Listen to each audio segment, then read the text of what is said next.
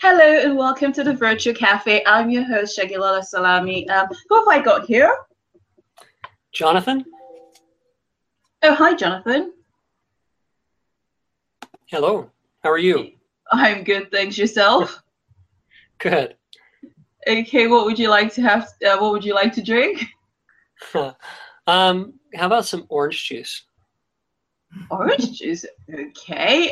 What would you like to have with your orange juice? Little eggs and some sausage and hash browns. See, for a second there, I was gonna think you were quite easy because most of the time I get lots of Americans come on the show, and then they always have these fancy things. It was like one said, she wanted the Reuben sandwich, or like, what the heck is a Reuben sandwich? And then someone said she wanted the beer claw. And are you?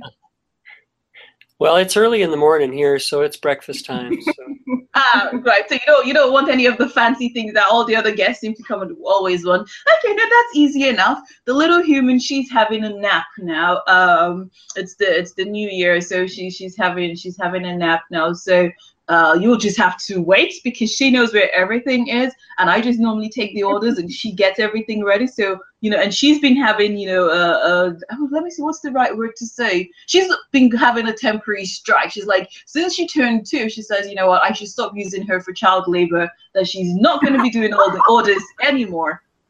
Right? So normally I would take the orders and I will say to the little human, go and get them ready. But she's just like, yeah, that's not going to happen. And that's why she's sleeping on duty now. Can you imagine? How do you get good stuff these days? And I'm trying to, start her off early so she knows the importance of hard work, right? That, money doesn't fall down from a tree somewhere. You got to work for it. But anywho's, right, so you'll have to wait for a bit. Right, I can hear someone else in the background. Who have I got here today?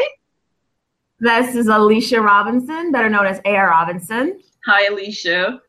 Love a mimosa. I hope you guys have some champagne because I need alcohol. It's early in the morning. I need to get going. I would go to jail if I let the little human touch alcohol. Well, you need to be the example and pour it for me, girl. I need some alcohol. Well, this is the UK. This is a child-friendly cafe. Okay. We are not licensed to have any alcohol. Thank you very much. I don't want to. Oh, you guys don't serve alcohol in the cafe? No, we don't. Thank you.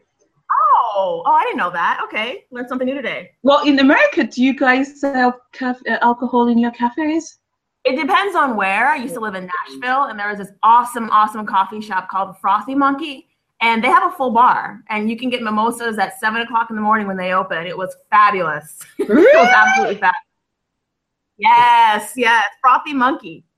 Interesting. See, no, we don't do stuff like that here. A cafe is a cafe. A cafe is a child-friendly place and no alcohol whatsoever. Thank you very much. And you see what I say about my lovely Americans? There's always something new I learn every day, right? In that case, I'll just take a cup of coffee with some sweet potato pancakes, bacon, and eggs over medium, please. Tell me you have sweet potato pancakes. Yes, so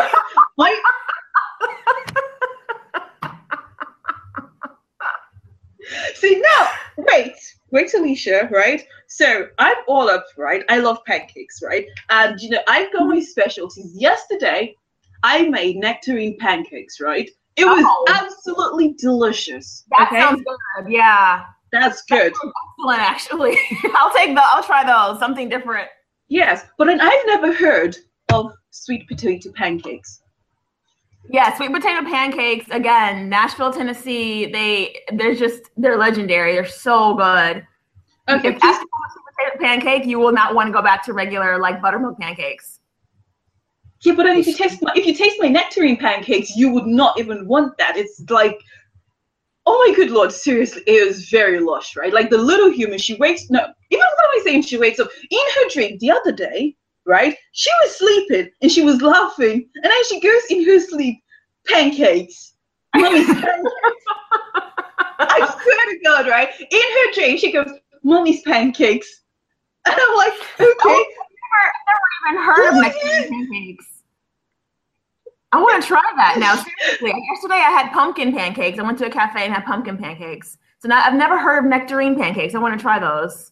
Yes. See, I try to use fresh fruits in my pancakes. So whatever I have, I just sort of grate it, and the sugars in the fruit, it's sort of the heat just brings it all out, and it just gives it that zing zing zing zing. It just takes it that whole new level. And because I'm not a good fan of eating. You see, my voice is coming down a little bit low because I'm trying not to let people hear what I'm about to say. But I don't really like eating fruits so much, so I try to make myself not feel bad by putting the fruits in the pancake, and it's fresh fruits. Oh.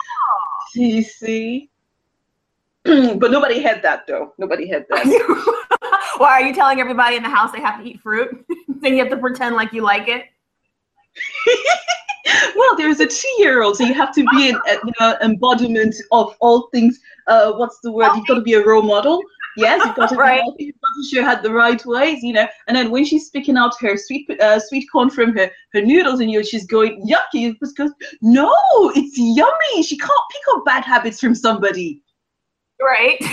Well, not me, not you anyway. Exactly. She's going yucky. I'm like, no, it's yummy. You see, that's how it is. But yes, we will get you nectars. I know you ordered some funky thing, but I've totally forgotten what you did now. So you wanted black coffee, yes? Okay. Do you have like sweetened creamer, like hazelnut or like amaretto? Seriously, I think I need to go to a cafe in America and just learn everything that you guys have. Yes, you do. Seriously, I need to come to a cafe in America right now, because you guys are just putting me to shame every single time. Every single time, these Americans are just putting me to shame all the time, right? Woo! So this is variety. I will give you now. I got me a nice mug, tankard, extra large. It's got a capacity. I actually measured it. It can take 550 mils of hot chocolate. So I'll get you that, and I'm gonna make nice coffee, black coffee. Do you like black coffee, or do you like it with milk? Yes, milk and sugar, please. How many sugar? Is it the raw sugar or is it like the regular sugar? Is there raw sugar? I know granulated sugar. Okay, so I'll just take like 2 teaspoons.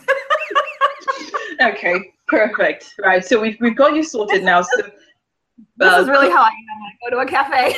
Okay. Right, so nice big tankard, 500, almost 600 mils of coffee with cream and 2 sugars. And I've totally forgotten now. He's been so quiet. Jonathan, what was your order again? I know you said something about English breakfast and stuff, but what was your drink? Mine's pretty simple. It's just orange juice and some hash browns and sausage and eggs. Yeah. That sounds good too, actually. That's like a very manly breakfast filled with loads of protein. Oh, well, thank you. Yes. Okay. So, right. It's probably going to take a bit of time, right? So you guys didn't even tell me anything about you. Well, my name's Alicia Robinson. I'm born and raised in Chicago, Illinois. I live in the South now in Dallas, Texas. I wrote a book series called Love, God, and Tattoos. It's a very edgy, urban type rated R series about a girl named Alcatraz. She's an orphan and a tattoo artist, but she's trying to have a relationship with God in this very dark, depressing, neurotic world.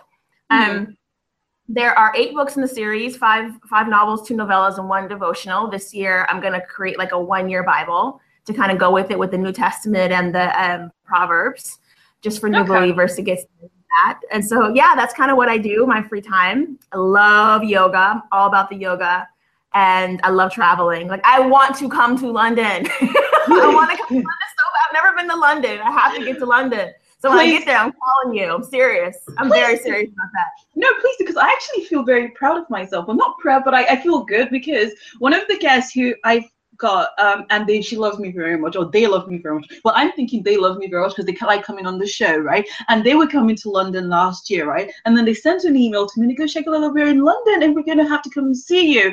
And I was like, oh my God, that would be so lovely. Like, it was just making me feel all jittery. It was like, oh, someone loves me so much. And they're coming from America and they're like, yes, we've got to come and meet you, and I was like, oh, bless. So yes, if you do, please do, give me a big head. I think my head is going to get big soon. It's not going to go through my door, but yeah, who I was gonna cares, say, right? expect an email from me too this year, because that's on my. I want to go to London and Singapore and Costa Rica. So London is definitely on the list this year. So expect that email. I will be coming to London. I'm so excited!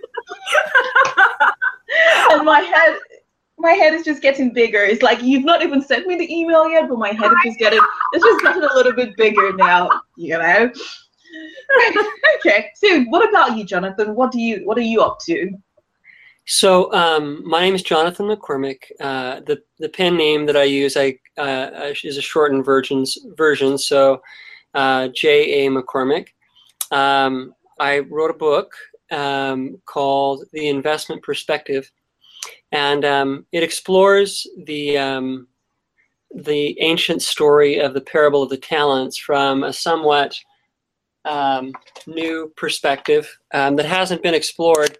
It's a book that's really for it's kind of an everyone book. It's not intended just for Christians. Many of the ancient stories, particularly the parables of Jesus, are largely they've been viewed very narrowly, and this one in particular. And but it has themes and underlying I guess I'd say themes or motives that touch every human being on the planet, and this one in particular. And so that's what I have done with a lot of my spare time in the last year or so. I've been asked on a couple of shows, how long it took to write, and it's my first book. So in a way, I could say it took 41 years to write, because it's taken me this long to decide that I needed to write it. And it's been the compilation of a lot of my life. And it's led up to it. And in another way, I could say it took a couple of months, really. And it's, when I wrote it, I did it with the intention of making it as concise as possible. So it's a short book, but it's kind of packed full of meaning. As far as me, more than that, I'm kind of another guy like everybody else out there listening. I don't really do too well working for somebody else. I've been self-employed or owned businesses for a long time, and in between different things, taken various odd jobs to get by. Yeah. But in some ways, I think I'm kind of boring. And in other ways, people might say I'm not boring at all. But my life is kind of like everyone else's, full of intrigue and monotony. So anyway. Oh, no, interesting. But I think, right, that sometimes. Is that an echo? I hear it. Oh gosh, I'm not sure why there's an echo. Because I haven't changed anything. Right, I was saying that I think we're all excited in one way or the other. We probably just haven't seen something that, what's the word I'm looking for, that spurs on, that makes us, it just fills us with, like, it's almost like having something straight into your veins that makes you feel super happy and super content, that just makes you go, wow, you know what? I am alive. I feel, you know what? And I tend to be like that most of the time, and I don't even take alcohol at all. It's just because, I think every day is a day to be grateful, because if we focus, well, for me personally, I think if we focus on the mundane things, the things that are not going well, it can make us almost want to do something morbid, right? Whereas if we focus on the really good things, it makes us feel good. And that's why, sometimes I tend to seem like I'm always on a high, even when I've not had any alcohol or anything. Well, hey, what do I know? Right, so it's the new year. We didn't even say any Happy New Year's. Happy New Year's, guys. It's been an absolute pleasure meeting you, and thank you for coming onto the show. So tell me, right? Because I always find that the authors that I have that come to the cafe, they're actually quite knowledgeable, and I learn something new from them every single time, apart from having fun with them as well. So how how would you use this? I think the new year is a time for new beginnings, time to start afresh. Like whatever didn't go wrong, whatever you didn't achieve in 2017, it's kind of like, you know what, that's past now. This is a clean slate. This is a new beginning. This is a time to start afresh. So how do you use the new year as a time for new opportunities? How do you use it to your advantage? I'll start. I just came back from Austin yesterday. Actually, I was in Austin for 3 days. And I just kind of was going over like what I did 2016 and what I want to do 2017. So for me, I like to kind of fast for like 3 days, like a juice fast. Just go to Whole Foods and get like some juices and like do nothing but drink juice and just kind of meditate and just kind of go inside and pray and ask God, okay, like, what do I really want to do this year? And then kind of make an action plan, because to me it makes no sense to write down all these goals and then don't have like an action plan, because the goals would just be sitting there. Yeah. Or get accomplished.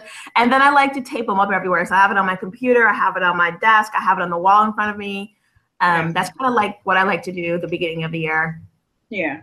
But you see now, I'm not religious, but I'm spiritual, right? And I'm a firm believer that no matter how much you pray, right, God is not going to come down from heaven to do anything for you. So He's not going to write the book. Yes, that's true. So praying is definitely, I think, everyone. There was this Doctor Who episode, because I've been thinking about it really recently, right?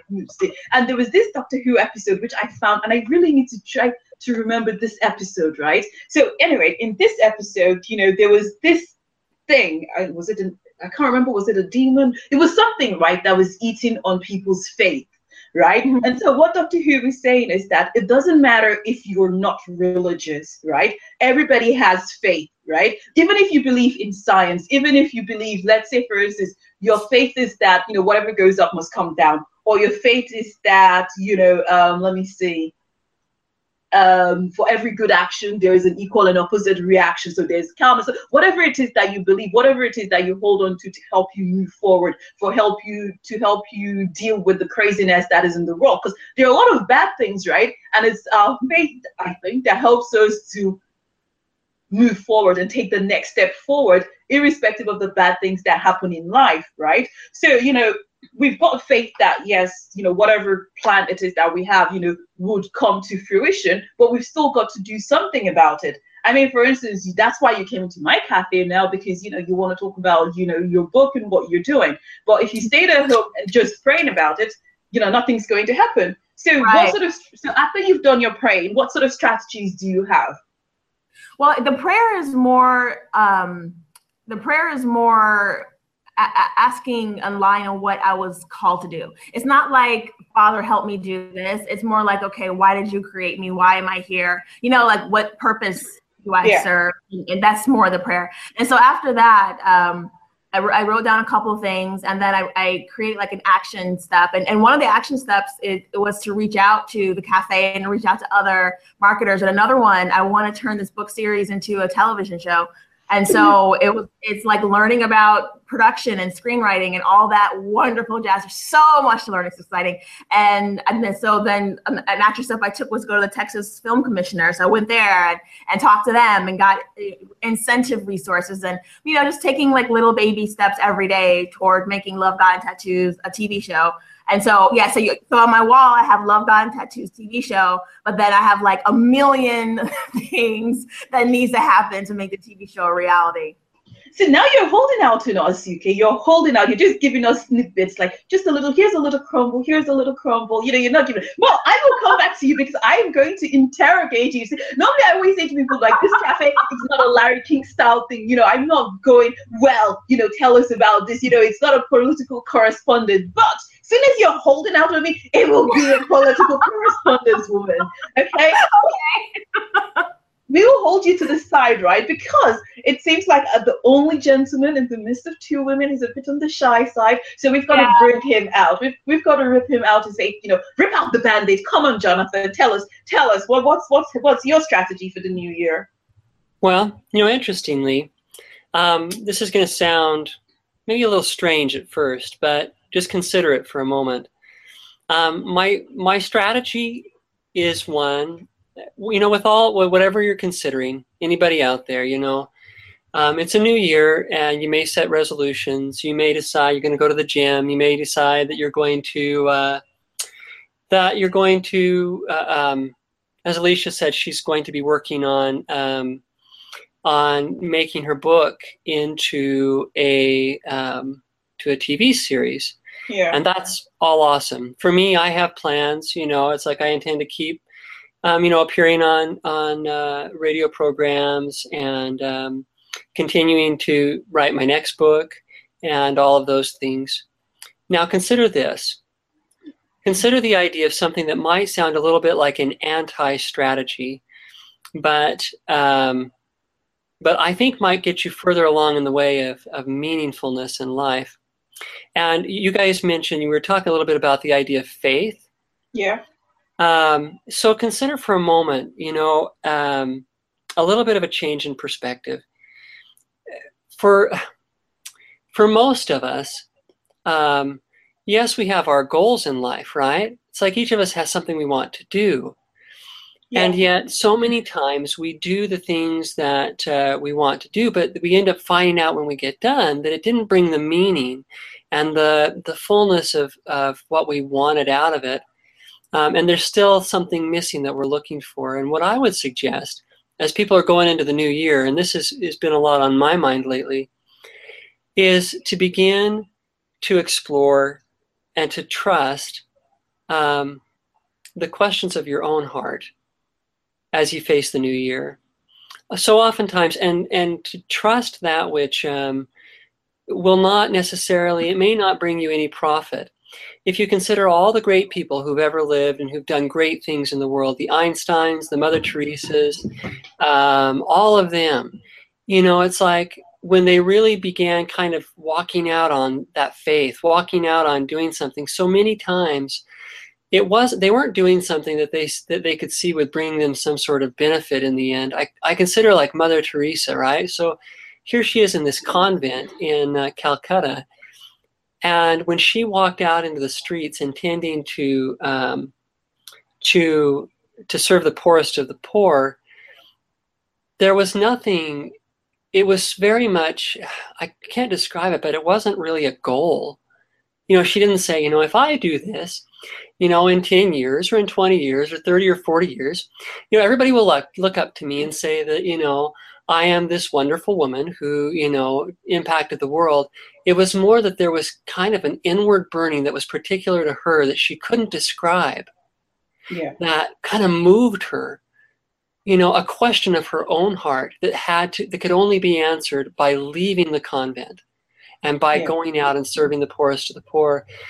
And so, it's very anti what we normally think of in terms of the way that we move forward in life. But, for all your goals and whatever you may have, the beginnings of faith can so often begin by something that doesn't always look very logical and that requires a risk.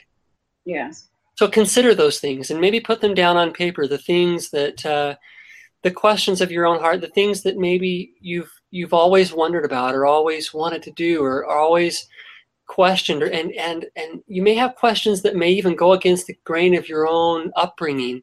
Write them down.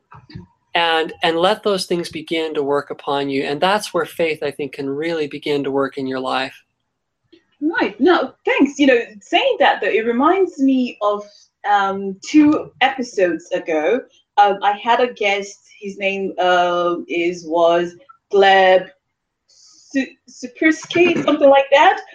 If you go on my blog now, you will see it. And he came and he talked about how to use science-based strategies for wise decision making, right? And what he said on that episode and what you've just said, they seem to overlap, right? Now, I was saying to him at the time, because he's, the things he was saying, about being altruistic, about being given, about finding time. And he was saying that all of those things are all backed up by science. And so those are science-based strategies, that helps you to make, better decisions.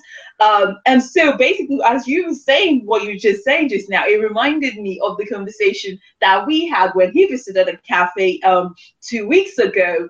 So that's actually quite, because I kept saying to him that, you know what, everything that he was saying, he sounded from a spiritual, religious, from a faith point of view, and he goes, no, it actually wasn't that. It's more, you know, they're all backed up by science, because when you make time for family, when you make time for the things that makes you happy, rather than focusing on what you think you're supposed to do, you know, making time for family, making time for friends, being given of more of yourself, you find inner peace, you find inner happiness. And just like you said, Alicia, that you do yoga, you know, you also have time to spend time, you know, to meditate and just get that inner peace. And then you find that once you're relaxed, you're mentally refreshed, you're mentally at peace, then you're able to now make strategies, you're now able to make better decisions, you're now able to make wiser decisions. Whereas if you're constantly stressed, you're not sleeping very well, you know, you're all over the place emotionally, then you're not the best versions of yourself that you could be, to make the best decisions for yourself moving forward.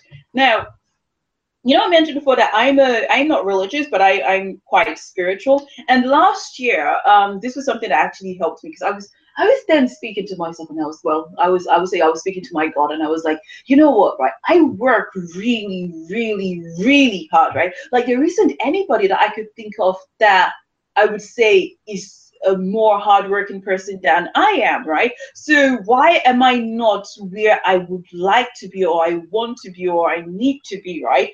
And you know, one of those ones where you know, it's almost like a heart-wrenching cry within yourself, because all of this conversation was all in my head, right? Nobody knew what was going on. And then I didn't got the answer. It's like I was working hard, but I was not working smart. Yeah. So if you take a toothbrush, right, and you try to scrub a floor, right, you're working really hard, but you're not working smartly. Right. Yeah. Right. So it's not progress. It's not about working hard alone. You have to add working smartly into that. If you work hard at working smart, then. So that was what I learned from 2016, when I was like, you know what, actually that was true. I was really, really working hard, but then I wasn't working as smartly as I could be. I wasn't applying. I was just doing anything and everything and working really hard, and I was seeing returns, don't get me wrong. You know, if you're taking a toothbrush to clean the floor, yes, you will see, wherever the brush touches, you will see clean spots, but you're not making, you know, exponential progress like you would want, or you think you should, you know, for the amount of efforts that you've put into it. I was just, what you're saying is so funny. I was just listening to this podcast called The Creative Pen. It's a really good podcast for anyone who wants to be an author. And Joanna Penn, she's in Bath, actually. She's from London, but she lives in Bath.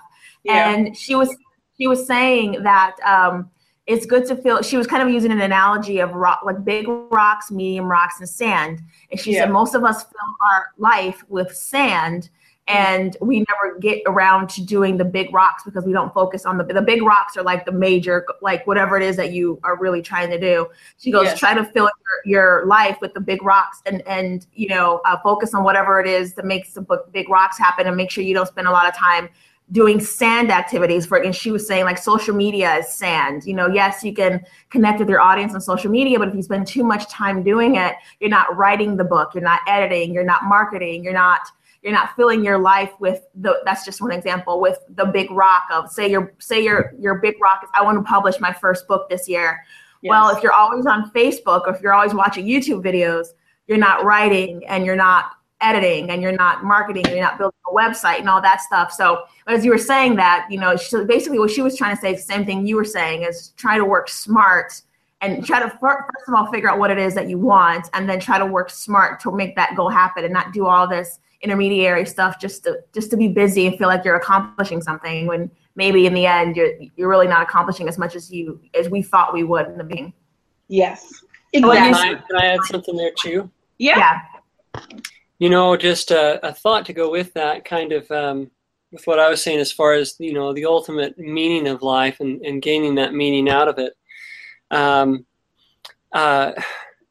You know, it's interesting that if you can also take into mind the perspective that, while the strategies are happening and you may see results or not see results, I think I could boil my thought down to just, accepting also that even in the times when it appears like you're not making progress, that there may be an underlying unseen hand working in those times where it seems like you're cleaning the floor with a toothbrush. And I'm kind of going a different direction. I don't mean to shift it off of that. It's like, but that acceptance, I know for me, in the times when I have been frustrated, kind of like Segilola, you said, where it's like I was looking up and, like, oh God, it's like I am working so hard.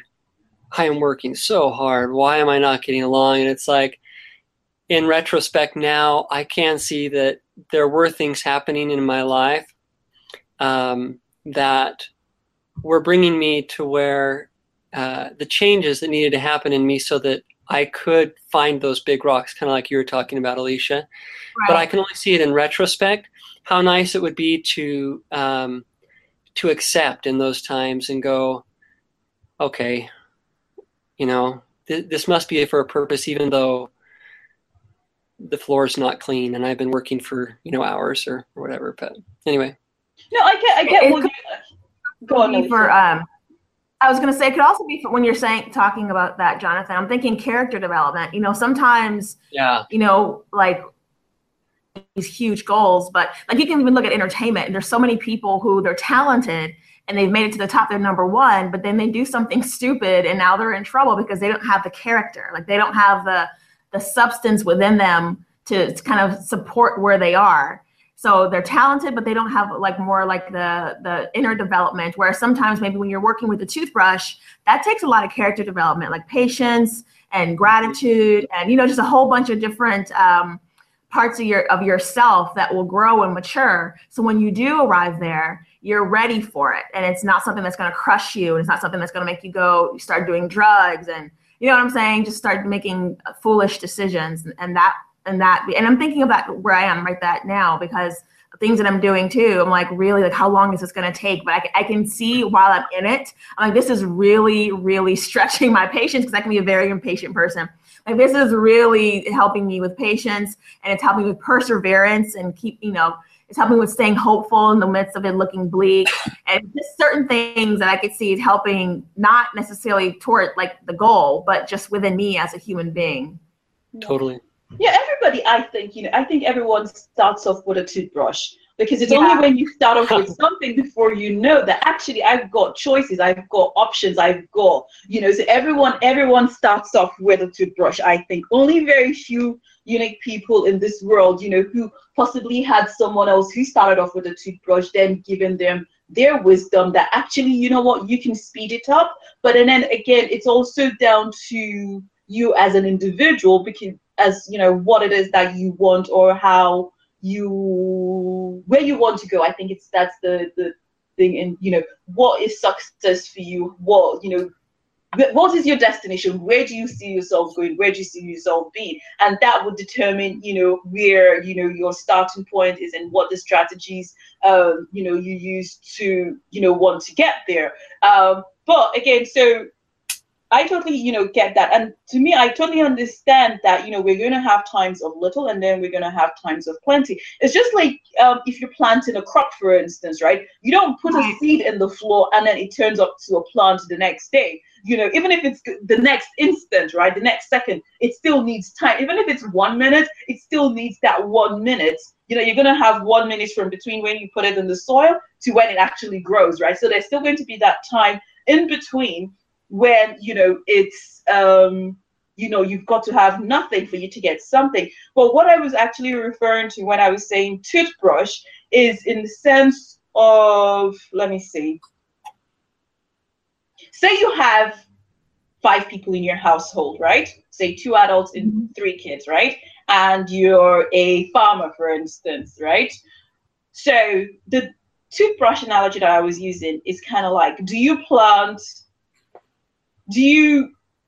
say, 1 plant for each, and then harvest it, and then so you only have enough food for one member of the family? Or do you plant to feed yourselves, not just for one person, but for everybody, but then also have enough stored so that when the next planting season is going, when you have nothing there, available because there's nothing, you're waiting for the plants to grow, will you then have enough to cover you for those time of little? So that's basically how the whole, having a strategy comes. Whereas if you're just cleaning, with a toothbrush for cleaning sake, you do not have an end point, you do not know where you're going, you do not know what you want to achieve, then that's basically what you're going to have. And the little human is away. And I left her in the bedroom and said, okay, darling, are you going to say hello to everyone? Hello. She's not interested. Okay, 1 second, darling. Say hello. You're gonna say hello? No. She's not interested in saying hello. She's walking. She's woken up and she's going, hey, she should be making my sweet potato pancakes. Did you hear that, right? They want sweet potato pancakes. Right, okay, well, she's up now, so we'll just let the sleep disappear from her eyes, and then we'll send her to the kitchen. So sweet potato pancakes, hash browns, bacon, and something else. We can't remember what the rest of, but whatever she brings out, we'll just take it. Right? We won't throw a fit. But you get what I'm trying to say, though, that, sometimes when people start off, they don't know where they want to go. They don't have an end point. So if you don't know where you want to go, then how do you know how to get there? Right. So for instance, if you've not really decided, you're like, oh yes, I want to publish a book. But then you've not really decided, do I want to publish an ebook? Do I want to publish a paperback? Do I want to publish a hardback book? Do I want to publish a board book? So you need to actually have, that's why I say, you need to work smart. So when you then start, so I think when I was at university, what do they call this?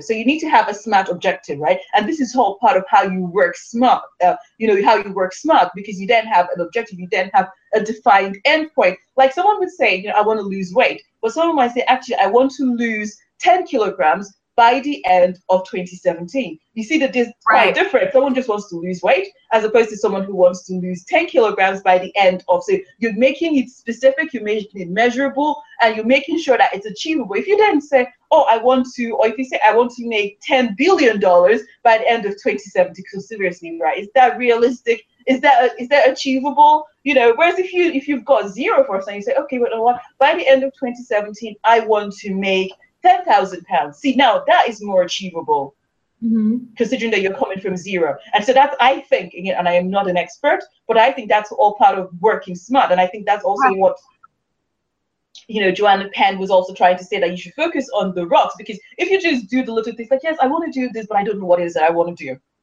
Right? Whereas if you then say, right, I want to do this by this time, it's specific, it's measurable, it's achievable, it's realistic. Right? And these are the objectives that you're setting, right? And then you can then say, for me, I can then say, right, okay, well, 2017, it's a new year, it's January. This is a time to say, okay, right, let's say, for instance, I wanted to lose 10 kilograms. So I'm like, okay, by December 2017, I want to lose, say, 12 kilograms. So 1 kilogram every month for the next 12 months, right? So what am I going to do? What am I going to do that, right? So I'm going to think, right, okay, where's my cupboard? What junk have I got? Let's get rid of all the junk in let's just start off. I'll remove half the junk in my fridge, in my cupboard. I'll just reduce half of it, because then you don't want to just start off and give yourself, your body shock, right? Because then your body's just going to rebel against you. So you remove half of it, right? And then you say, you know what? I am going to go for a walk, even if it's for 5 minutes, whatever I feel comfortable with. Don't give yourself, any say, and just start off, because you're going from zero. So whatever you do is a bonus, right? So you're like, okay, half the junk in my food cupboard and in my fridge, I will get rid of it. I will then walk for however minutes I feel comfortable with. Drink more water. Exactly. Drink more water twice a week for the walk. And do that. At the end of month 1, you then say, actually, I was able to actually not buy any more junk. I was able to drink more fruit. And then you measure yourself and you see, oh, I actually lost 2 kilograms. See, it's you do it in little chunks till by the time you get to December, you might see that you'd actually lost more than the 12 kilograms, or at least even if you don't lose all of it, you will see that just doing those little changes, you might be closer to your goal. Whereas if you just say, oh, I want to lose weight, and then you look the first month and you only lost half a kilogram, you're just going to be deflated. Right, because you didn't know how much weight you wanted to lose. I mean, technically you lost weight if you lost a half kilogram. So, yes. You know, since you didn't have a starting point, it's kind of like, well, you achieved your goal. So you're right. You're being very clear and being very defined on what you want is important. Yeah, so, you know, it's about having a strategy and being smart about it. You know, whereas if you just think, I'm just going to work and I'm just going to do that, you don't have, so for instance, you want to lose weight, but then you're like, yes, I'm going to go to the gym and I'm going to do 2 hours every single day and I'm still going to eat all my junk. Well, 2 hours every single day for someone who has not worked hard, worked out before, that's unachievable. That's unrealistic. You will burn out, Right. That is what you're saying is it's funny because this basically is what I was doing for the past 3 days. Right. So I essentially want the show to be on HBO, but I have absolutely zero contacts with HBO. Right. So I said, okay. I'm like, okay, how can I start this now? I'm like, okay, YouTube. Well, I can break it down. Instead of doing like 10, 50-minute episodes for HBO, I can do 10, 5-minute episodes for YouTube. That I can do. And then measure and, kind of measure it out that way and upload it to YouTube. And then I have something to show HBO. So you're right. It's good to have the big goals. Like if someone wanted to make $10 billion, that's awesome. They can totally do that.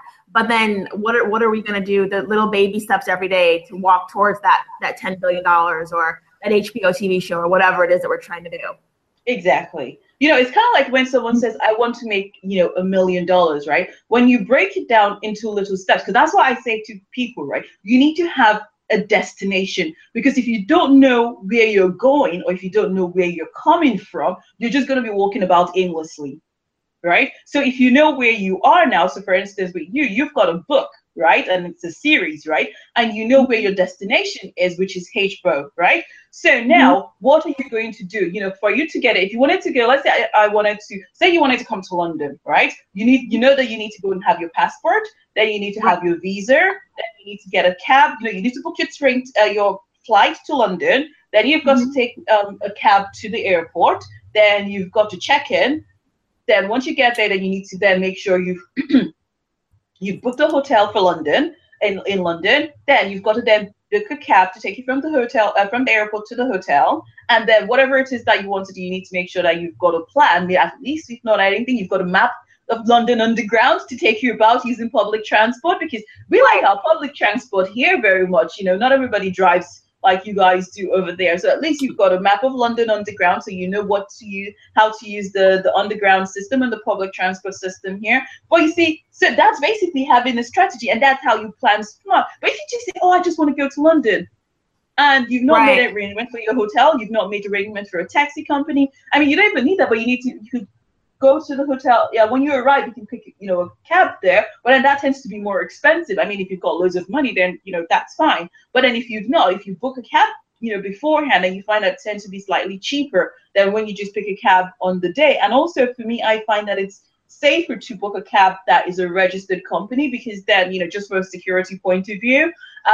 So that's, with you want to, so someone, I think that's when I first started, when I was clueless about what I was doing, someone said to me, right, okay, well, they're a network and they would like me to come on, but then this is the number I need to have. I think it said I needed to have about 30,000 downloads for me to come on their network, right? And I was like, oh, wow, okay, well, that's good to know.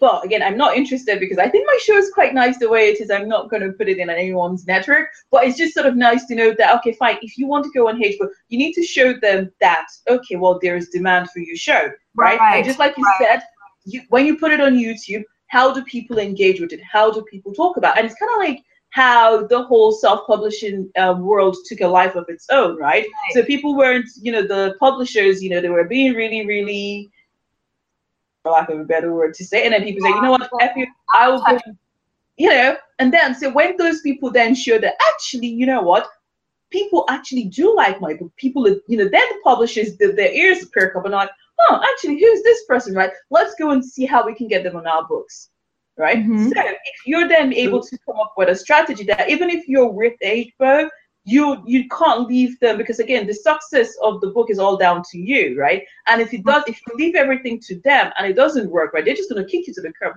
Nobody has loyalty these days, right? So you still got to do the work, to get it to be where you want to be, and you've got to still have a strategy. You've got to have a vision as the creator of where or how you want the book to do, or the the TV show to do, and that's the whole planning stage of it. So yes, this is the time where if you're just scrubbing the ground, but then you don't know. So for instance, like, Jonathan said that sometimes, it seems like nothing is happening because something bigger is about to happen. But actually, if you wanted to scrub a floor, right, but then you don't know what area you wanted to cover, for instance, right? Then you're just scrubbing. You don't know if you're almost finishing, or if you're, say, for instance, if you wanted to scrub, say, something the size of a football field, like seriously, I don't think how much patience you would need to use a toothbrush to scrub the size of a football field. Like that kind of patience, I'm not going to even call, but I don't think a lot of people would have that kind of patience to use a toothbrush to scrub a football field, right?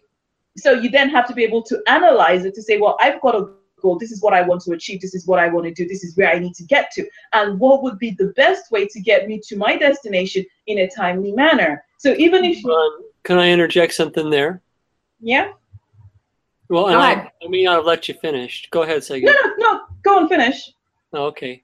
And to interject with with what you're talking about, it's it is really important. It's like, as you're considering what we're all after, really is what we really want. We often get so often distracted on what we think we want, but little children know what they want, and we've kind of forgotten. So, what I would recommend, all along with what you're saying, all that planning is so important. All of those things are so important.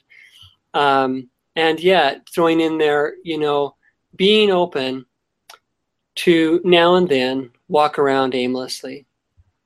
And that in many instances, in those moments where you allow yourself to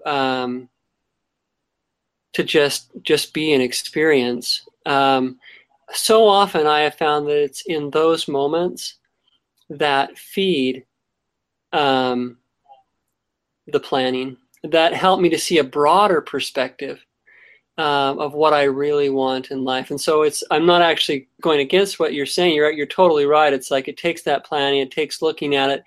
But I'd recommend, I'd say too, to anybody listening, that it does also require, if we believe that it's only my brain that's going to figure this out, we'll discover in short order that it requires something more, and it requires that moment of openness, of kind of aimless, of stopping, allowing yourself to be open to the fact that, that all of my planning needs life to be breathed into it, and that life comes in, that moment when you look in your child's eyes, when you take that walk, when you, so I guess I'm broadening that a little bit too, that it's that, that anti, what was the word we were using? Well, I threw away the sticky note that it was on. The anti-strategy. All right. The two have to go hand in hand. Or else, you talk about the publishing world. It's like, so the reason so many, books have not done well is because so often authors don't have anything to say. And it's because they've thought too much and they've not lived enough. And so both have to go hand in hand. You know what I'm saying? No, of course. I totally agree. I think it's really good to piggyback on what you're saying, Jonathan. That's why I think it's really good to start in prayer or meditation or however, taking a walk or whatever it is you do to kind of declutter your brain and not think about the strategy. I think it's really good to connect with your, you say you're not a religious person, you're a spiritual person, to connect with, for me it's Jesus, but for others it could be Buddha, or it could, whoever it is.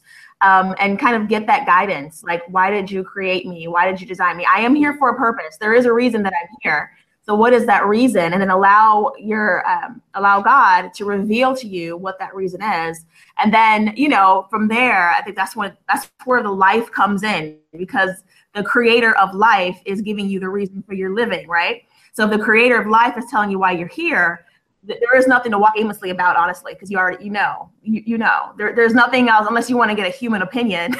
There's nothing else to really, walk aimlessly about. So once God tells you why you're here, start taking those small baby steps and towards whatever it is that it is. And you're right, we should definitely not be rigid, and we should experience life, and we should travel and whatever it is that people like to do to enjoy life. But at the same time, I think if we walk too aimlessly, we'll be 50 and we'll look up and it's like, okay, I haven't even like half of my life is kind of gone, and I thought I was going to be here, and I'm here. And you can be content in that.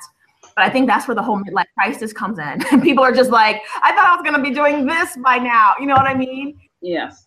There definitely needs to be a strategic planning about life, at the same time enjoying it at the same time. Exactly. Yes. And the only sort of people that I think who can wander aimlessly for so long are people who've got loads of money, because bills need to be paid, right? I don't know about you, but bills need to be paid. Okay.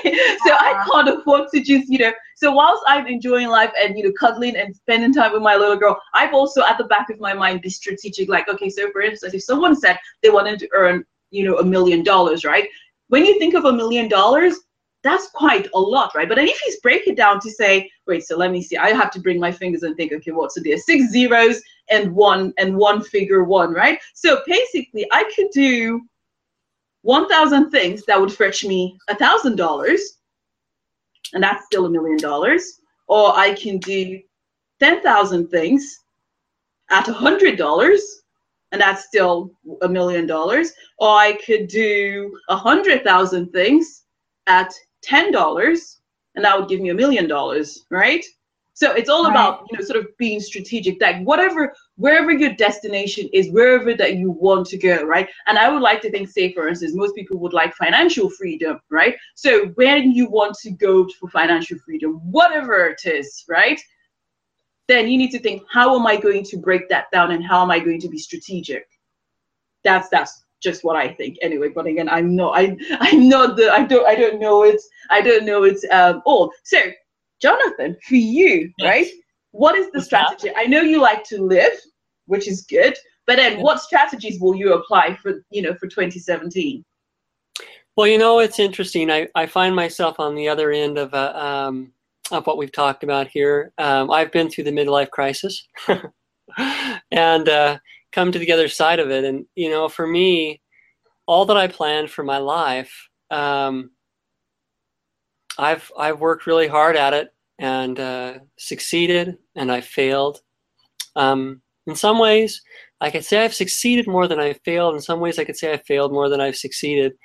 Mm-hmm. And I've discovered that for me personally, that I finally come to a resting place, and it was not what I expected, and it wasn't what I planned for, and it wasn't what I schemed for, and it wasn't what I intended for my life. But it's now bearing much fruit. And one way or the other, you say, well, what's my plan for the new year? For me, writing is something I do for sure. But it's kind of strange because, I haven't made a lot of money yet from it. And I don't know whether I will or I won't, but I know without a doubt it was what I was called to do in life. And God may reward me. He may reward me. I mean, I've done business. He may give me a great big contract, that'll make me a millionaire. I don't know. Or he may cause this book to do really well, and I'll make money from that. But I know that from this point forward, my life's work and what I'm intended to do is to share a perspective that a lot of people don't see. And so for me, through the new year and through 2018, 2019, 2020, 2021, till I lie in the grave, I'm going to spend doing what I was made to do, which was not what I thought I was made to do. It wasn't what I planned on doing. but I'm going to keep sharing that perspective. And, a lot too, the strange thing is that it's like, you could say, oh, well, that's what you do. And the funny thing is it's like, it's something that I don't just do it because of, maybe a reward it'll bring me or whatever else. I actually do it to survive. That may sound strange, but it's like, if I couldn't write, I would lose my therapist. My therapist is a notebook, and I would lose my my connection with my deity. It's where I pray. It's where I do everything. And wonder of all wonders, it turned into a book. Yeah. And maybe there will be no more book. Maybe it'll all be between me and God from now on. But I'm finally content that I'm at peace with just being what I am, and whatever money or praise or whatever else it brings me, I just want to do that and to do it well, and to be able to, at the end of it all, say that, I've been faithful as best I could to what God made in me. That's my desire for the new year, to be faithful to what God has made of me. So. Perfect. That's good. Again, everybody has, different desires and different endpoints, and mostly some people will tell you that just publishing their book is good enough for them. So no, that's perfect. I think the main thing is and acknowledging what your endpoint is, and being happy and content with that. So well done, because you find that a lot of people don't even know where they want to be. So the fact that you're at that point where you're happy and you're content with the amount of work that you've put into it, that's great. Unlike our little sister, nodding my head towards her, she would like to have a HBO book, film series. So let's see what strategy she's had. She's finally shared, because at the beginning she was being very close-lipped. So now she's shared what she's gonna do on YouTube. Okay, Smithy, so tell us now. So are you gonna do one series from each book? How are you going to do it? I'm still trying to figure out. How to do it. I'm in a lot of. I'm in a lot of prayer about this, because I don't know if it's going to be like 10 episodes per book, or if I'm going to take the whole series and just kind of create a show about the series, not necessarily going in any particular order. I don't want to deviate too far from the story. So as of right now, I would love to work with a screenwriter. I'm kind of working on the screenplay now, but I would love to work with somebody, because I just think creativity just breathes. I've written a couple of screenplays with my ex-roommate, and it was just awesome. We'd be like to 4 o'clock in the morning writing. It was so cool. So I'd love to find a screenwriter to kind of help me bring it along. But yes, I would love to have like 5 seasons, maybe 10 to 13 episodes per season, eventually on HBO. But how to start with YouTube, it would probably be more like 5 minutes, like 3 to 5 minutes per episode, and maybe like 10 episodes. Lisa, I don't know if you've heard of her, but Issa Rae just did this. I think it's called An Awkward Black Girl. She had 21 YouTube videos, and now that show is on HBO. It's called Insecure. So this literally just it's funny, because I was wanting to do it, and then I saw it happen with someone else. I'm like, yes! So awesome. Yeah, HBO is watching. HBO is definitely watching YouTube. So yeah, that's kind of the goal. It's to break down the series. I think for the beginning, I'm just going to focus on book 1, because I don't want to give away too much of what's happening in 3 through 8 or 2 through 7. So yeah, I'm still working that out, and it's really exciting, because it's just a lot of character planning and development and creativity, and also like purpose. Like Alcatraz's life. She came from a really great family. They ended up dying in a car crash. So she's kind of an orphan, just by chance, by happenstance. And she's in Los Angeles. So she's kind of trying to find her way around, LA. All these interesting people like Hariko, who has been in sex trafficking since she was 4 years old in Japan. And she meets Ebony, who was from Tennessee and who was raised in the church and left the church and doesn't want to hear anything about God. And so she's meeting all these interesting people in this, tattoo world, in the porn industry, in the stripping industry. And so she's trying to figure out how she could love Jesus in the midst of all this, and where he is in the midst of all this. So the show is actually, it's creative, but at the same time, there's a huge message about how God loves everybody, no matter what their situation is.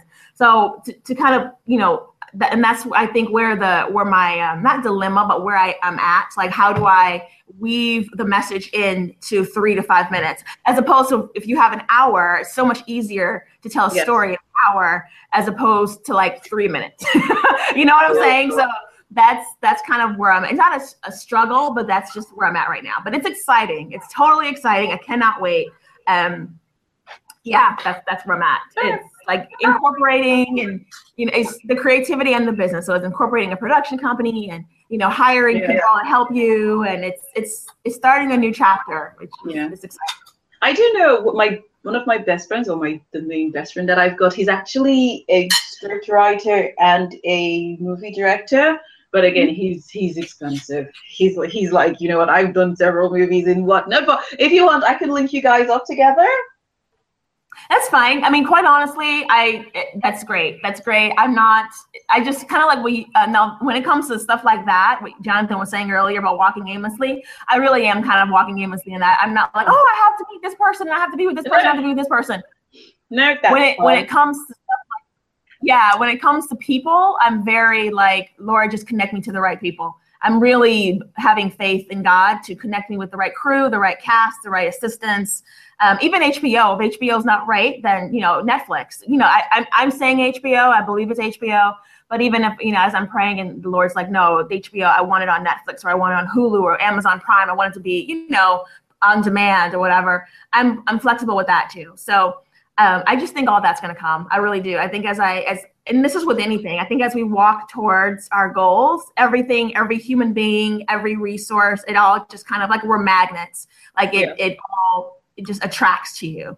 So great. If I meet them and we work well together, awesome. If I don't, awesome. No, that's fine. So what strategies are you going to use to attract viewers on YouTube?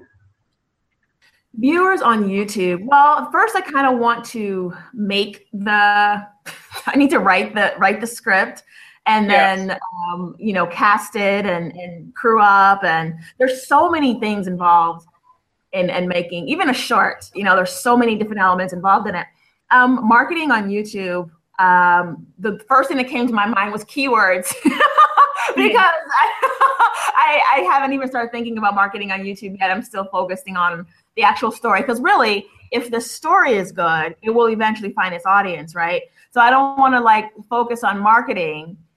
And I know this might sound like to me, this sounds like a sand idea right now, because the story hasn't been written. I think the big rock for me now is making the 3 to 5 minutes so compelling and so stimulating and so exciting that people want to view the second and third and fourth installment, And so the big rock for me is writing the story. And then once the story is written, then I can focus on how to market it on YouTube.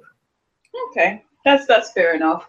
From let me just be a bearer of bad news, right? Just because, sometimes we like to have the thing, and just coming from an author's perspective, right? And not even just an author's, just sort of life in general perspective. And again, obviously, this is just a perspective. And I am not in any way, shape, or form saying that it is the best way or the right way or the only way. I'm just putting it out there, right? Because, we're friends and we're having a discussion, right?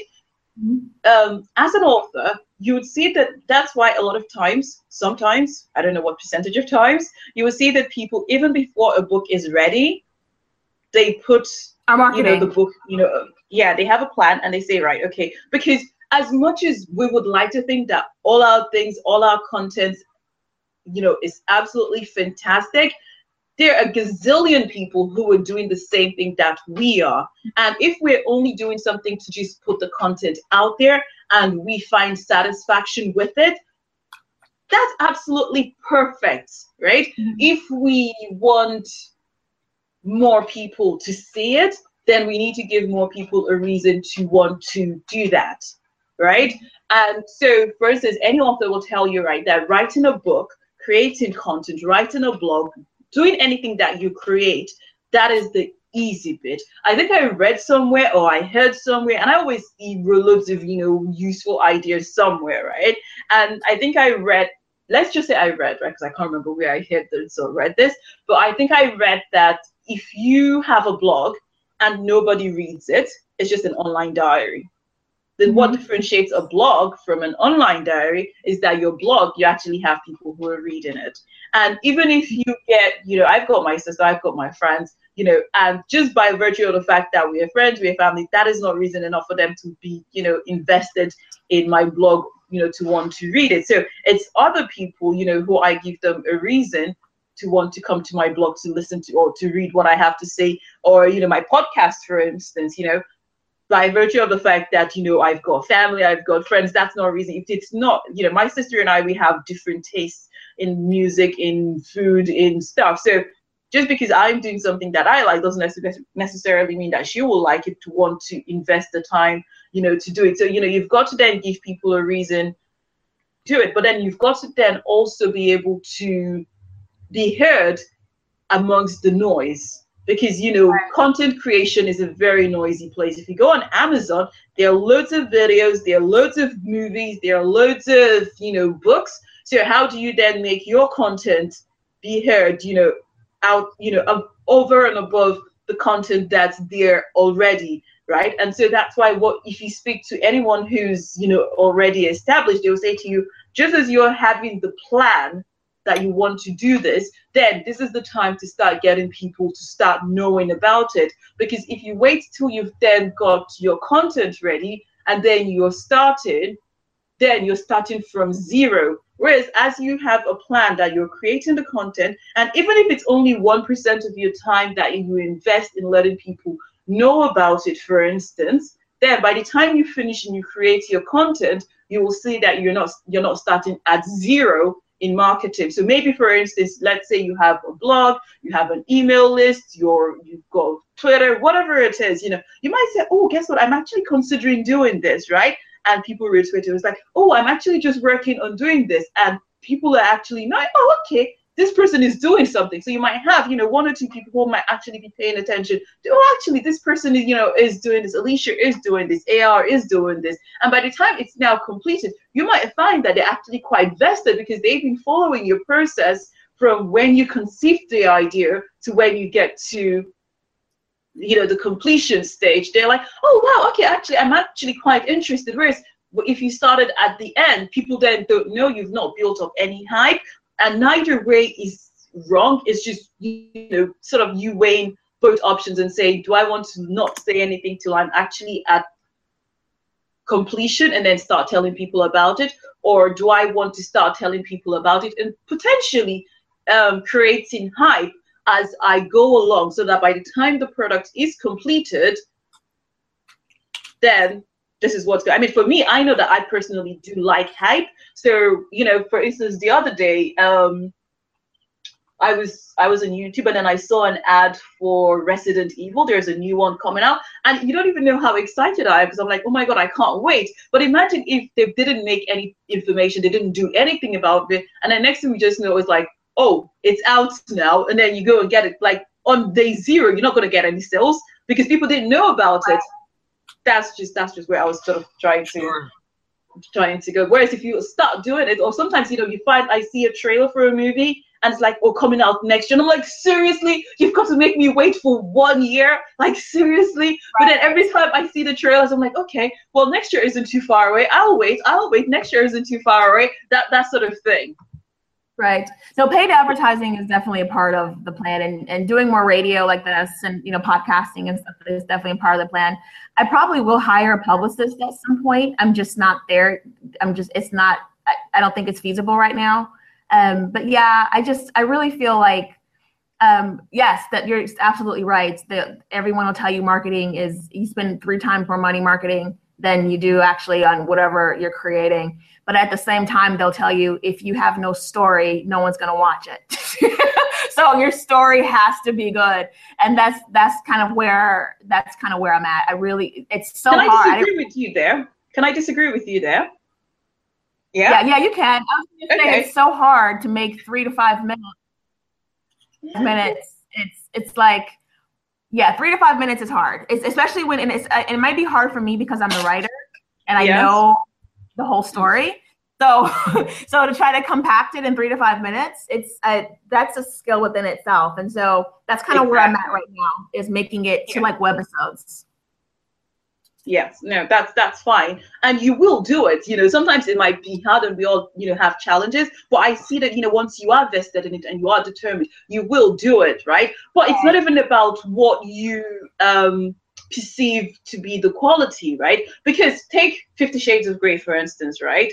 Mm-hmm. And I haven't read it, and I started watching the movie, and I wasn't really interested in it. But people have said to me, people who have read it, people who have watched it, they've said to me that the review says the book was an absolutely horrible book. It had loads of errors, it had this, and it had that wrong with it. But irrespective of how bad the book was, we know how it did. Yeah, the trilogy sold like 95 million copies. Yeah.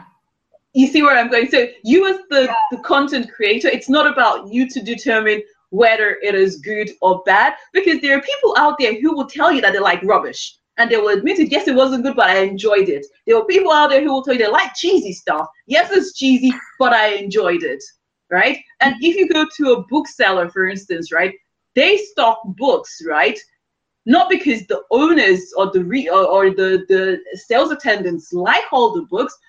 They're doing it, they're putting the books there, not for their use, but for other people's use. And as the owners, there is no way the owners would know what a potential reader would like or not like. So it's not up to them to determine what would sell or not sell. So when something's available, they will just make it available, say, well, here it is, you can purchase it. If it doesn't do well, they will chuck that stock out and just not get more of it.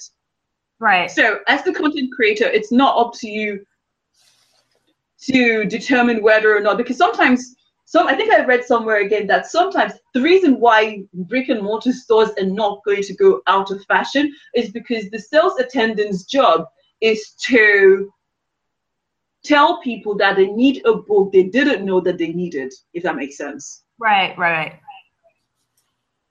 So the same thing goes that, you might put your book out and you might think that, because for me, a lot of people will tell you that you need to determine your audience, you need to do this, you need to, have an avatar for your audience. See, for me, I am 1000% not a big advocate of that, right? So I will use books, for instance, right? Because recently I was at a virtual summit where and I did a presentation, I gave this. There are 3 types of book buyers, in my opinion, right? There are book readers who are book buyers. There are book readers who are not book buyers, and there are book buyers that are not book readers. Right. Now, if you only target one, you're missing out on the other 2. So if you're only targeting book buyers that are book readers, then you're going to miss out on the book readers who are not book buyers, and you're going to miss out on the book buyers who are not book readers. Right. So the same thing goes if you're then saying, well, you're going to do your strategy and you're only going to focus on, I've not done, a webinar series before, so I can't say what but you would potentially, because again, see, for me, sometimes people say, oh yeah, but you can't, if you're writing a parenting book, you can't really target a community of plumbers, for instance. Well, why not? Plumbers have children. Plumbers have, they know people who've got children. They've got nieces and nephews, or, their colleagues have children. So why not? So they might want to buy birthday presents, or they might, why not? So that's just my perspective, on, how I look at things. So I try not to, and I've got, for my books as well, I've had people who, they take the connection that I have with them, they take a chance on my book because of me, rather than the book itself. Right. So sometimes you might, when you start building your platform and your connections, you might find that people will take a chance on your webinar, on your book, because of you. And then when they take that chance, though, it has to be good. That's my point. When they do push play, it has to be good enough for them to keep watching. Of course, you've got to still make it the best you can. But again, that's a subjective thing, though, because it's kind of like someone said to me that if people wanted perfect grammar, then English, professors should be millionaires by now. Do you get? Because they've got perfect grammar, English professors, literature professors, they've got perfect grammar, they've got perfect literature. So they could have written, fiction, and it would be so perfect, and they should be millionaires by now if that was what people wanted. So your idea of good. Your idea of perfection might not necessarily be the same as not perfection. It just needs to be good. I don't believe in perfection. It just needs to be. It just needs to be good. There's certain even like, because I love Netflix. Okay, like I'm a Netflix junkie, and so Netflix has a lot of original content.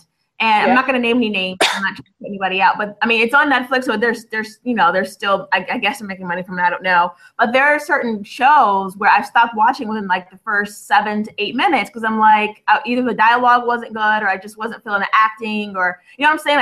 I didn't connect to it. I didn't like it, so I stopped watching it. And I thought that's going to happen either way. Whether it could be Steven Spielberg, people are going to stop watching it, or it could be independent, people are going to stop watching it. But I think still, as an artist, you still want your best work out. And I don't believe in perfection at all. But the story needs to be good. And I think when you're trying to combine 7 books into a TV show and you're trying to adapt it, there should be some type of set or strategy or course or sense that makes, because what I do in season 1 has to carry over to season 2, has to carry over to season 3, has to carry, you know what I mean? So and this is what I didn't do when I started writing, because I didn't know. I never wanted to be a writer. So when I start writing, something here? Go ahead. Yeah, go on. Sorry, I'm kind of quiet, so I have to ask permission in order to get in. Just get into it. So, I think we could safely say, from what you guys have gone back and forth on that to the degree that the content of whether it be the film, the short, or the book, or a book, to the degree that the content is good, that it is compelling, that it is meaningful, is the degree to which you can avoid the need for hype. Hype is definitely useful. I mean, it's great to have somebody talk about your book, or rather, it's great to, actually, that may not be correct. The need for hype may be off, but the need for pushing your own product.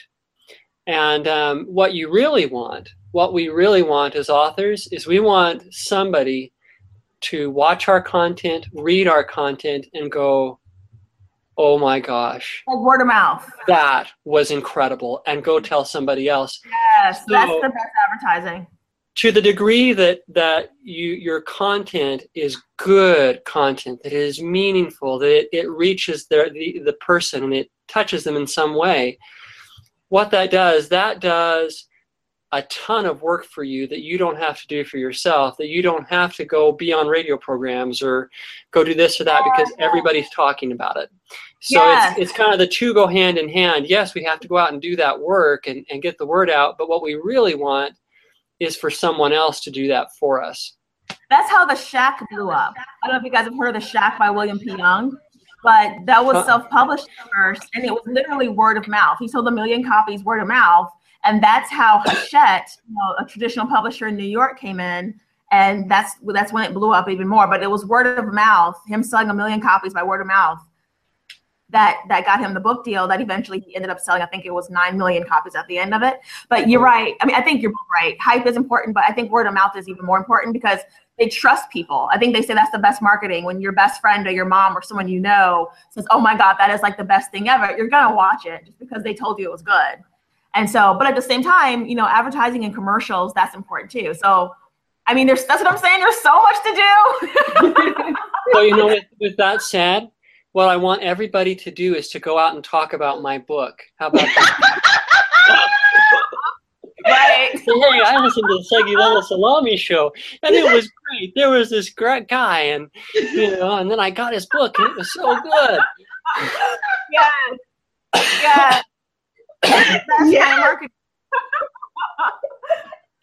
No, that's perfect, actually. So please go and get it. What was your book again? The Investment Perspective. Yes, by Jonathan McCormick.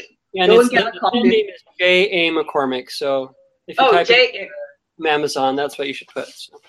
Right, J.A. McCormick, The Investment Perspective. Go and get a copy and then leave a review, and then you say, you heard about it on the Segulella Salami show. How's that, folks?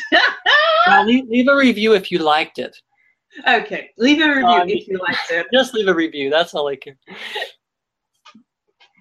Perfect. Well, thank you very much, guys. The little human, she's napped off again. And you know what, you guys, all that talk of food at the beginning is making me a bit peckish now. So seriously, I don't know what it is, but recently I like keeping people out of this cafe. It is so much fun. I feel like Sir Alan Sugar. You're fired. Please get out. That just feels so much fun.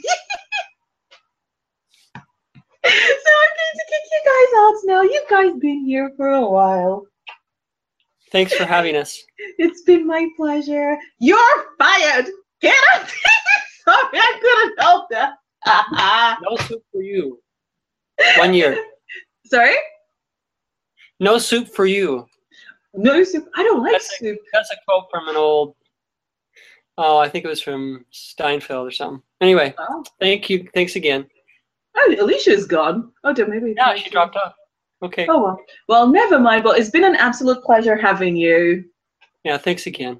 Hello. Oh, she's back. Hi. Like, what happened? you dropped off. I was like, you didn't even say bye. I know I was kicking you guys out, but still, you could have said bye. I know. My internet connection. I'm sorry. Okay. That's fine. So now I can kick you out again. That's just so much fun. All right. Thanks again. Thank you. Bye now. Oh, okay. Actually, you know, I'll be good. If people want to connect with you, how do they get in touch? Oh.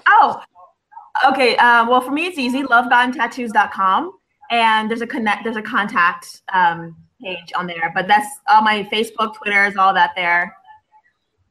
Okay. So LoveGodandTattoos.com. Yeah. Okay. No, that's fine. And Jonathan? Okay. My website is jamccormick.net. It's .net and not .com. There is a place to sign up for my email list there, and that's the easiest way to know when it is that I finally finish my next book. I finally signed up for Twitter. I hate Facebook, and so I signed up for Twitter because hate Facebook. I do. I can't stand it. You pull it up, and then all these people put all this stuff on there, and then it drags you in and sucks out your brain and stagger away.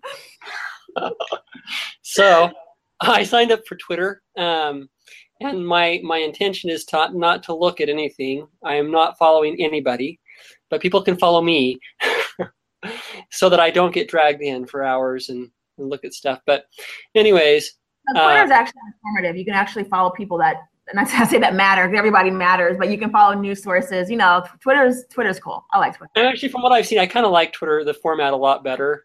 And so maybe I will follow some people. But point being is that, you know, there's not a lot on my Twitter yet, but I've signed up for Twitter, so you can follow me on Twitter, and that's a way through that and through my email list. I'm going to try to keep contact with everybody and let you know if I'm going to be speaking or when my next book comes out, etc. So what's your handle on Twitter? That's very important. Without it, people wouldn't know how to follow you.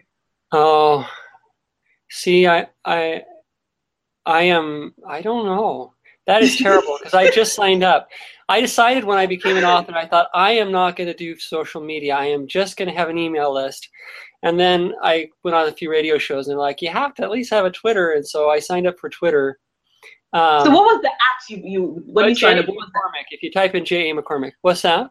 Okay, no, that's fine. So how do you spell your McCormick, right? Oh, so it's kind of like the spices. It's McCorm as in Mary, ICK, McCormick. Okay, so it's just J. So that's the same for your website then. JAMCCORMICK. Yes. .net. Net, not com. Yep. Mm-hmm. Why would you do for .net? Was it taken? .net? Yes. You know, there was a guy in like Connecticut who had .com, and he had bought it for a blog for his daughter, and he hadn't done anything with it. I offered him some money to buy it from him, and he didn't sound interested.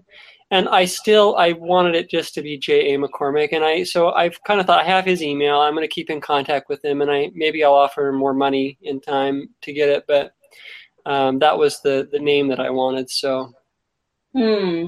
Okay, fair enough. Fair enough. And he's not doing anything with it, so I figure if anybody, Googles J.A. McCormick, for now at least, they should get to my website. So. Ah, right. Okay. Just a random thing. I know I've been trying to kick you guys out, right? But then you've just said something which just makes me just. Do either of you have a blog? I had a blog. I had a blog. I had a podcast. I had a YouTube channel. All past tense. All past tense. Yeah. So you do not have one now. You do not have one. No, right. Because of the writing. Okay. Writing, yeah. So. Jonathan, what about you? For me, I do not blog, and I do it kind of intentionally. For me, writing is a really serious thing. It's like if I sit down to write something, it's, even though my book is very short, I put a lot into it. I condense down. And so for me, blogging I struggle with because, it's you expected to put out content, every so often. And I just take so seriously whatever I write. That I would spend hours and hours and hours on my blog and never write any more books. And so I don't blog on purpose. And you asked, about a YouTube channel. I do intend, I've started it. I've intended to start. I will be having a YouTube channel. And I'm considering actually putting the entire book up on YouTube. There'll be at least be a portion of it. Just with me reading it, and I write poetry also, and so I'm going to be putting my poetry up on YouTube. And the main thing I would say at this point, it's like I'm new enough at this. If you've liked anything I've said today, the people listening, just go and sign up for my email list, or follow me on Twitter, and I will let you know when the YouTube channel comes around and as other things come around. So. Okay, so you're getting a YouTube channel coming up. Okay, that's good. So you can then merge your YouTube channel with your blog and then get it out there. Perfect. Okay, right. So Mr. Hat, are we going to change that from hat to have? I'm sounding like a school teacher now. Sorry. Are we going to have a blog or are we going to have a YouTube? I know you've got your webinar that you're planning, but in the meantime, are you not going to do anything like that? Are you talking to me? Yeah. Oh, I'm sorry. My internet's going crazy. Yeah. So I was podcasting every week, and I was YouTubing every week, and so right now, starting the TV show, it's becoming because I'm finishing the last book in the series. With writing the last book in the series and writing the TV show, I don't have the time to blog or YouTube or podcast. But maybe once it's kind of up and running, I might do something on YouTube. Video for sure. Actually, I know I'm something on YouTube for sure. That handle is Love God Tattoos. Facebook, Twitter, YouTube, Love God Tattoos. So probably latter this year, maybe in the fall or winter, I'll have some time to start videoing again. And it's gonna be more because I was going back and forth. I mean, this is a ministry, so I was going back and forth to like kind of teaching or doing like the 3 to 5 minute 3 to 5 minute shows for the TV show. So I don't know. I'm kind of going back and forth. Do I have 2 YouTube channels? Because one with me teaching and then one with the show and all that. I'm not quite sure. I was going to figure it out. But as of right now, it's Love God and Tattoos. Okay, perfect. Well, thank you very much. And then we're going to go through the whole kicking out again. Okay. Thanks so much. This has been awesome. Thank you so much.